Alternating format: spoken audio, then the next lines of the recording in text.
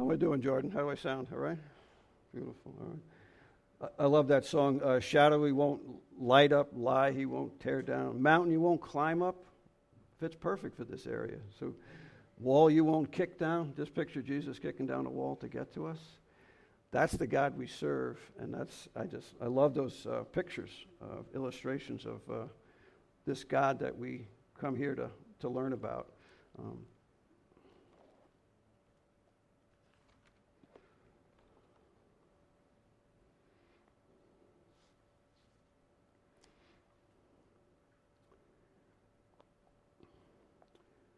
I just read from today's devotion from David Jeremiah. It says, the nature of Scripture taken is that it is breathed out by God and inspired by the Holy Spirit. It deserves to be read, demands to be obeyed, and delights in those who seek out its truths. We know in 2 Timothy 3:16 it talks about the Scripture is God-breathed. And I always bring that up is that it's the truth, the whole truth, and nothing but the truth. We attended a Bible study one time, and they didn't know what the pastor believed about Scripture. They didn't know what they believed about Scripture. So I want to clarify from here. We believe that this is the inerrant, infallible Word of God that we're going to speak from today.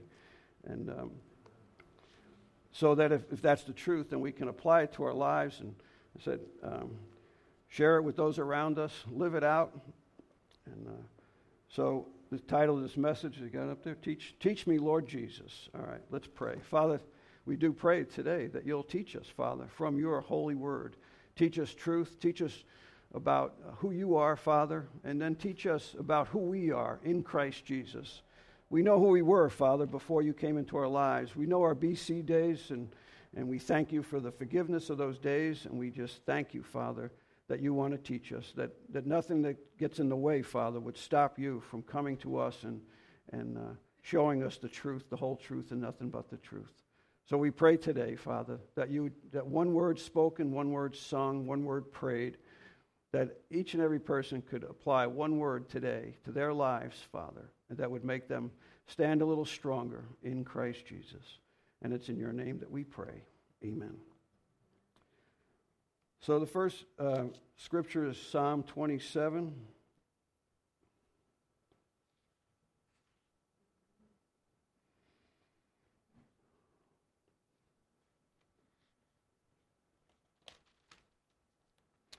Psalm 27, verse, I got 11 through 14. 11 says, teach me your way, O Lord, and lead me in a smooth path because of my enemies. Do not deliver me to the will of my adversaries.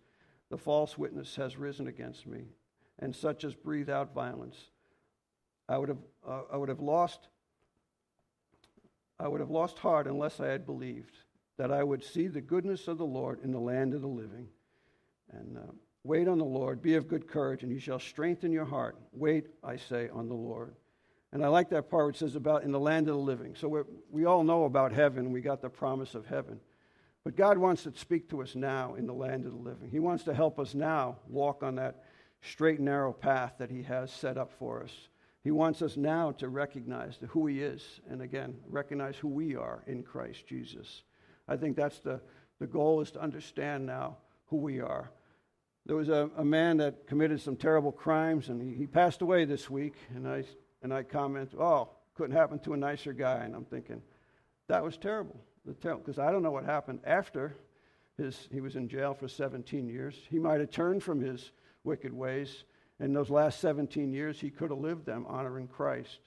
So that was my BC. That was my coming back to the flesh. So I recognized and had to tell Josh and Charlie and Mike, I said, that was a terrible statement I made. I'm sorry, So we recognized, we know who we were and now who we are. And I just think that's how God wants to teach us about who we are. And I think that's what we need to know, who we are now. In the land of the living, the now. We want to know now who we are and to understand. So God wants to teach us through just from these couple of verses, teach us his way, teach us to believe that that what he says is the truth, the whole truth, and nothing but the truth. And then this one here, we love this one. It says on verse 14, wait on the Lord. We're big time waiters. We love to wait, and especially New Yorkers, we love to wait. That's just our favorite thing to do. Wait online Even today, we went to McDonald's, and they had to pull. Can you pull up front? They said, we just want a cup of coffee. Yeah, the coffee's not ready yet. I was like, it is a fast food restaurant, isn't it? So we wait for a coffee, and Lori said, you'd think they would have gave us a muffin or something for waiting for a cup of coffee, But, we're not big. We don't like to wait, And sometimes God, he uses the waiting, and we know that. But it's not really our favorite thing to do. So to believe God's way, and then to wait on him, because that's the hard part, I think, with us and God, is that God's always the God of the big picture. He wants to show us the big picture. Sometimes we want to just know what's going on today, now. But he says, but he's preparing us for something else, or he's got another plan in mind for us. And so we have to wait at times, so he's teaching us. And then let's turn to Psalm 86.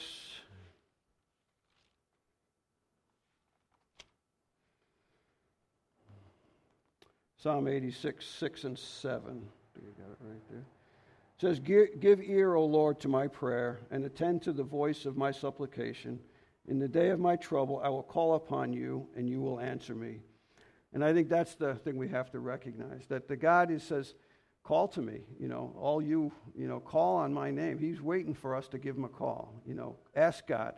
And I think that's what, when we run into the trials and tribulations of life, is who are we going to run to? And that's what the footnote in here says.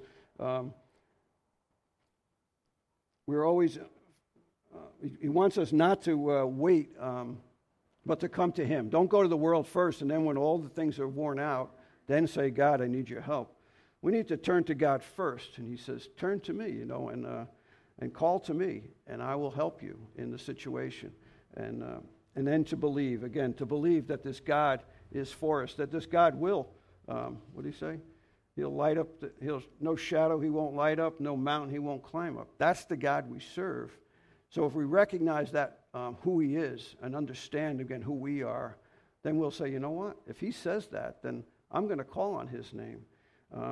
We're picking on a couple of Yankees. One of the Yankees went 0 for 4 yesterday. I don't know what's going on there, but we were saying, what's he doing today? He went 0 for 4 yesterday. Or Seller, our third baseman. And it's like, so what's he doing today? We're projecting that. He's in the batting cage right now, because the game's at 1 o'clock, making adjustments, because that's what they do, right? You go 0 for 4, you got to make adjustments. So I was just thinking that's what we do when we go through trials and tribulation. And a trial and a tribulation doesn't have to be a disaster. A trial is any pressure. Don't raise your hands at Baptist Church, but anybody got any pressure today? Any pressures or of any kind? I mean, just read the newspaper or just glance at the headline. Don't even bring it home, and you're going to have pressure, So when we have pressures in our life, we need to come to Christ Jesus, come to God, and say, God, help me to make adjustments. Help me to adjust my attitude, the thoughts in my mind. Help me to adjust to you and what you're about, and then I could understand a little bit more about who he is, and then understand who we are. So we call to him, and we believe. And we have to remember that God has our best interest in mind. So that's the whole thing. God's the God of the big picture. He's got our best interest in mind. Sometimes we want to take care of something right now and then, but God's looking down the road. He's looking way down, and he's got our best interest in mind. So that's when we have to, again, call to him to believe. And as we call, we believe, and we develop that relationship. And that's what it's about. We were discussing in one of our meetings last week, what's the difference between a Bible study and, small groups.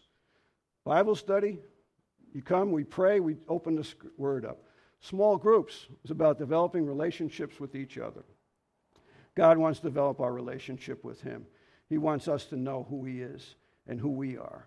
And it's all about relationships. When you think about that, that's what it's about, relationships, not just what you can get or give, but who we are. And we're to understand who our relationships are with Christ as God develops them in us. So as we call on him, we believe, and we develop that relationship with Christ Jesus.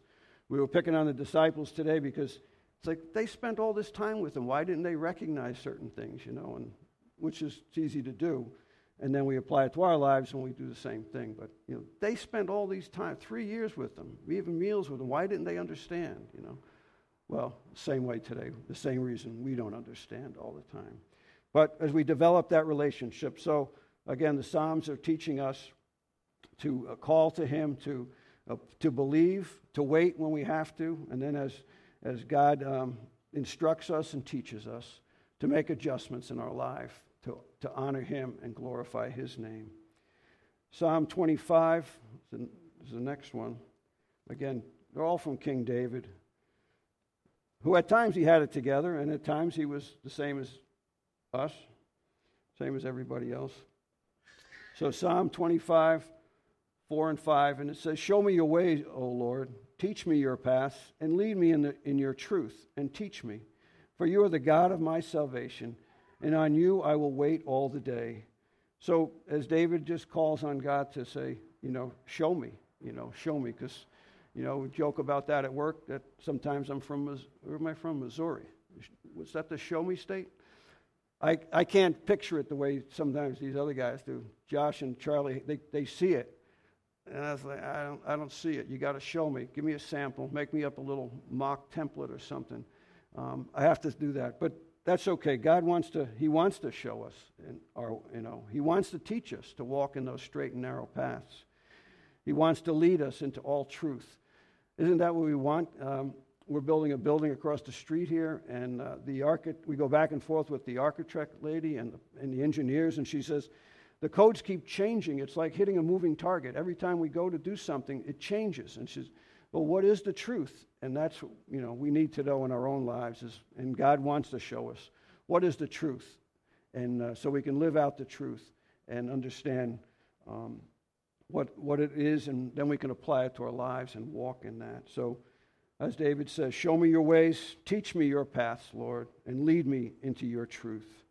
So as it says in Psalms here, call to God as we trust to God more, and He leads us. As our band says, trust God more.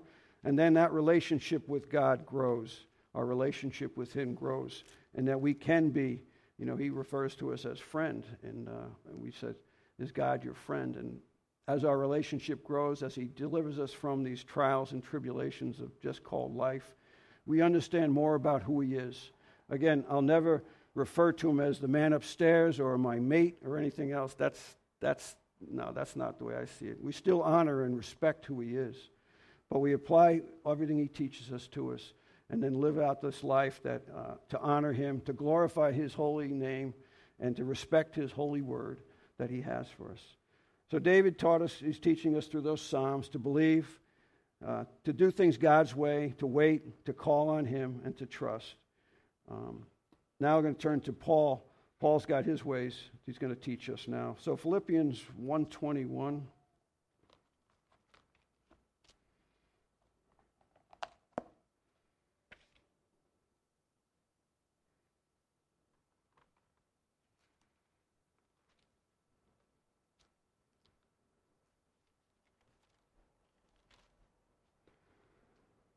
Okay, so Philippians 1:21, and it says here, and just the first part, for to me to live is Christ, to die is gain. But we want to focus on here, to live is Christ.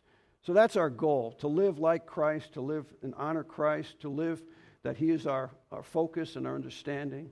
He calls us friend. He's our best friend. He'll take care of us. He wants to help us and walk with us.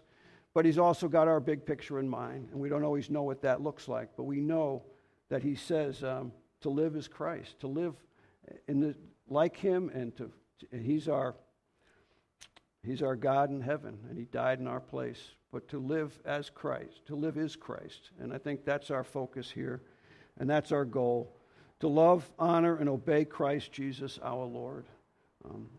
And then Paul teaches us Philippians 3.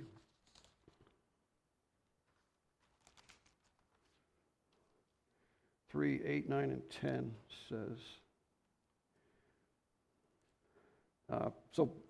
Paul is teaching us here, says, yet indeed I also count all things the loss of the excellence of the knowledge of Christ Jesus my Lord, for whom I have suffered the loss of all things, and count them as rubbish, that I may gain Christ, and be found in Him, not having my own righteousness, which is from the law, but that which is through faith in Christ, the righteousness which is from God by faith, that I may know him and the power of his resurrection, the fellowship of his suffering, being conformed to his death. So I just think that excellence of the knowledge of Christ, the excellence of to know that the knowledge of who he is, and recognize that he's got the best for us, and he wants us to live out our lives that honor and respect him, and he's got a plan for our lives to gain true understanding of Christ Jesus. And I think when we understand, we could sing those songs that Charlie played today. We could sing them with all our hearts because we truly believe those words. We apply them to our lives, and we could say, you know what? I believe that. So you could sing it out with all you want. And then when we're done singing, Scott will stand up and raise his hand, and he'll clap nice and loud because he just loves those songs, you know. And then that I may know him. And I think that's the greatest thing, is to know someone and to truly know this God that died in our place, that wants the best for us. I just think that, to know God is, one guy was, the guy was bragging on his father one day, and he says, "Oh, my dad knows so-and-so." And he says, "Wow, that's amazing." And the other guy says, "My dad knows God," and it's like, wow, that's just, it would be nice for our kids to brag on that. So wait a second, my dad knows God, and so again, to love, honor, and obey Christ Jesus our Lord. Gain that true understanding that I may know him and know the power of his resurrection. And then, it's not on the screen, but in the verse, one of our favorite, got to have a favorite verse.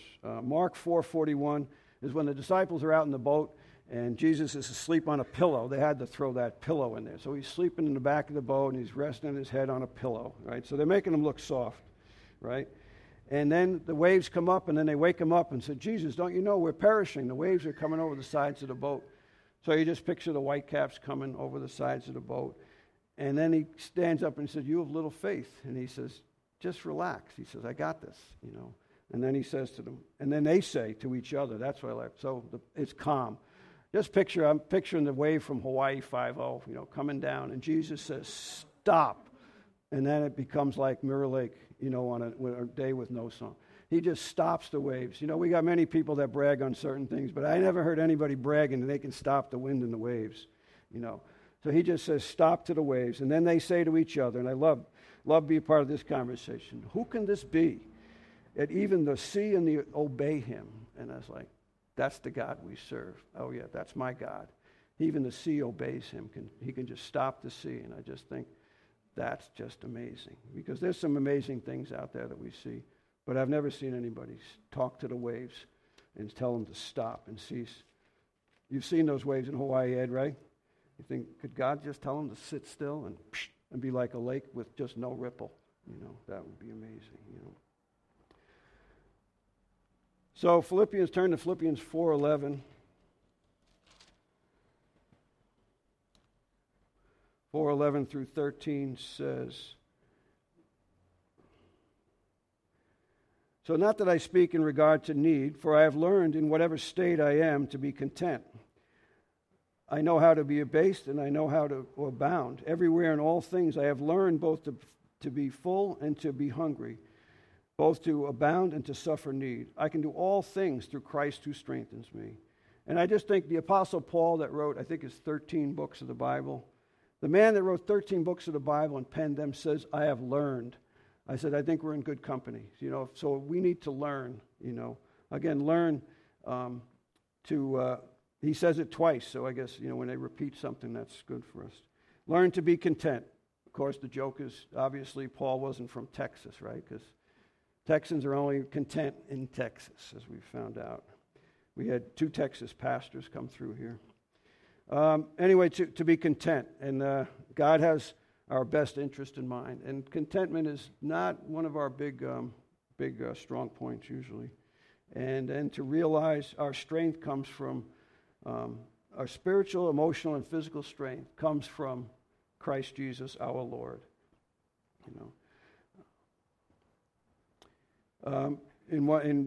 Peter joined in. So we had David was teaching us how to teach us, and now Philippians is Paul teaching us. And then in 2 Peter 3:18, Peter joined in, and he says, in the last verse that Peter writes in the book, he says, grow in the grace and knowledge of Christ Jesus. Again, so Peter joins in at that.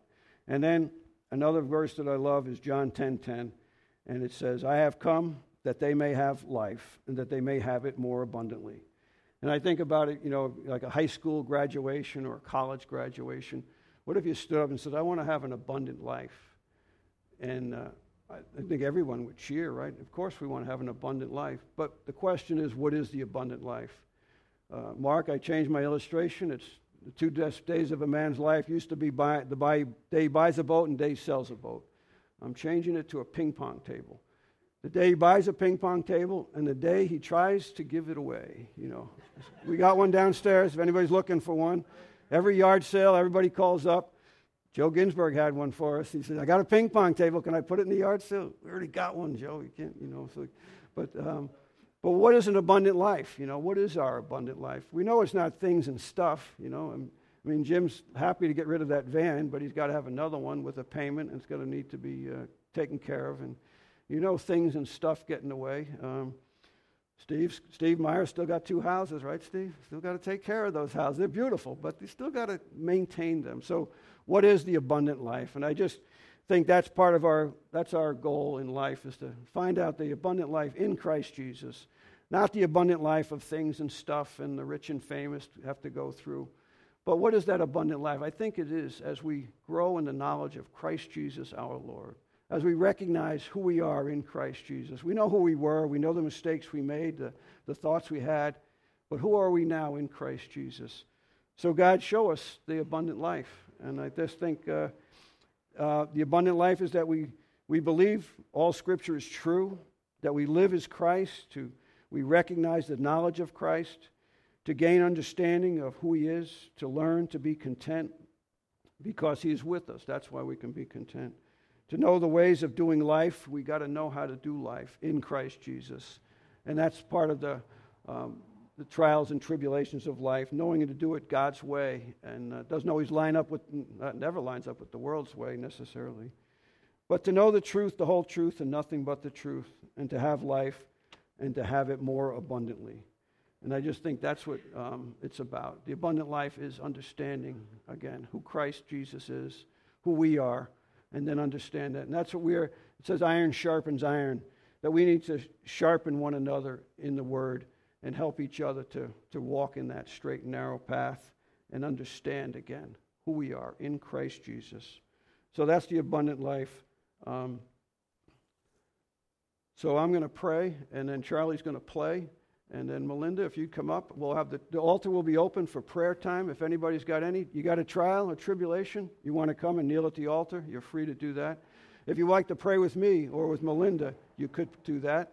And as Charlie plays, we'll have the altar open, and I'll pray for us now. Father, thank you for this time as we gather in your name, Father. So teach us again, Father, how to live life to the fullest, how to understand who we are in Christ Jesus. Thank you, Father, for the forgiveness of sins, the forgiveness of mistakes. And we thank you that you're our God and that we're your people. And it's in your name that we pray. Amen.